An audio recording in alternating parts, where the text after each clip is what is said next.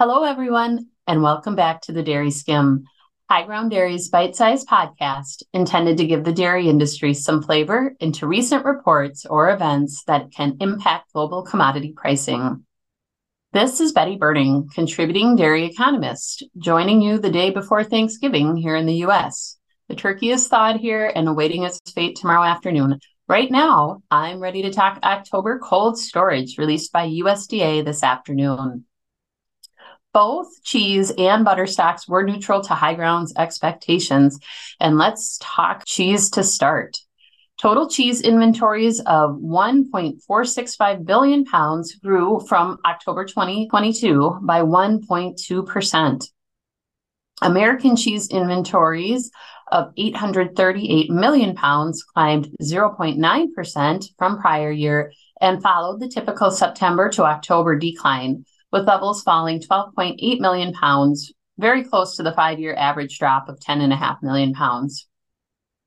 Other than American cheese had similar stats, as USDA reported 626 million pounds of product in warehouses, an increase of 1.5% relative to October 2022.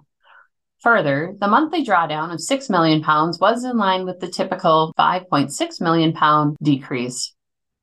Notably, USDA revised September's initial print up by over 11 million pounds, with most of the change coming via the other than American cheese category, which was increased by 10.7 million pounds. Given where cheese prices are at, it's not that surprising to see these numbers come in on trend with the seasonal decreases and to see some modest growth against 2022. Moving to the other big number in the report, butter.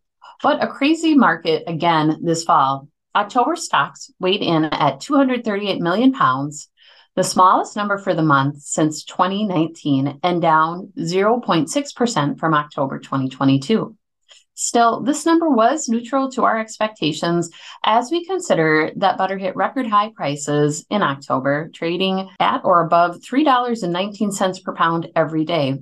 In the midst of the holiday buying season, stocks fell 28.4 million pounds from September to October. However, the 5-year average between these 2 months is a 45 million pound decrease, so it appears buying was beginning to slow in October compared to other years.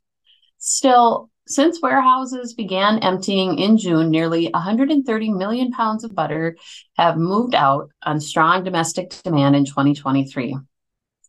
That's what I have for today. Watch your inbox for more analysis, and happy Thanksgiving to all of you here in the States.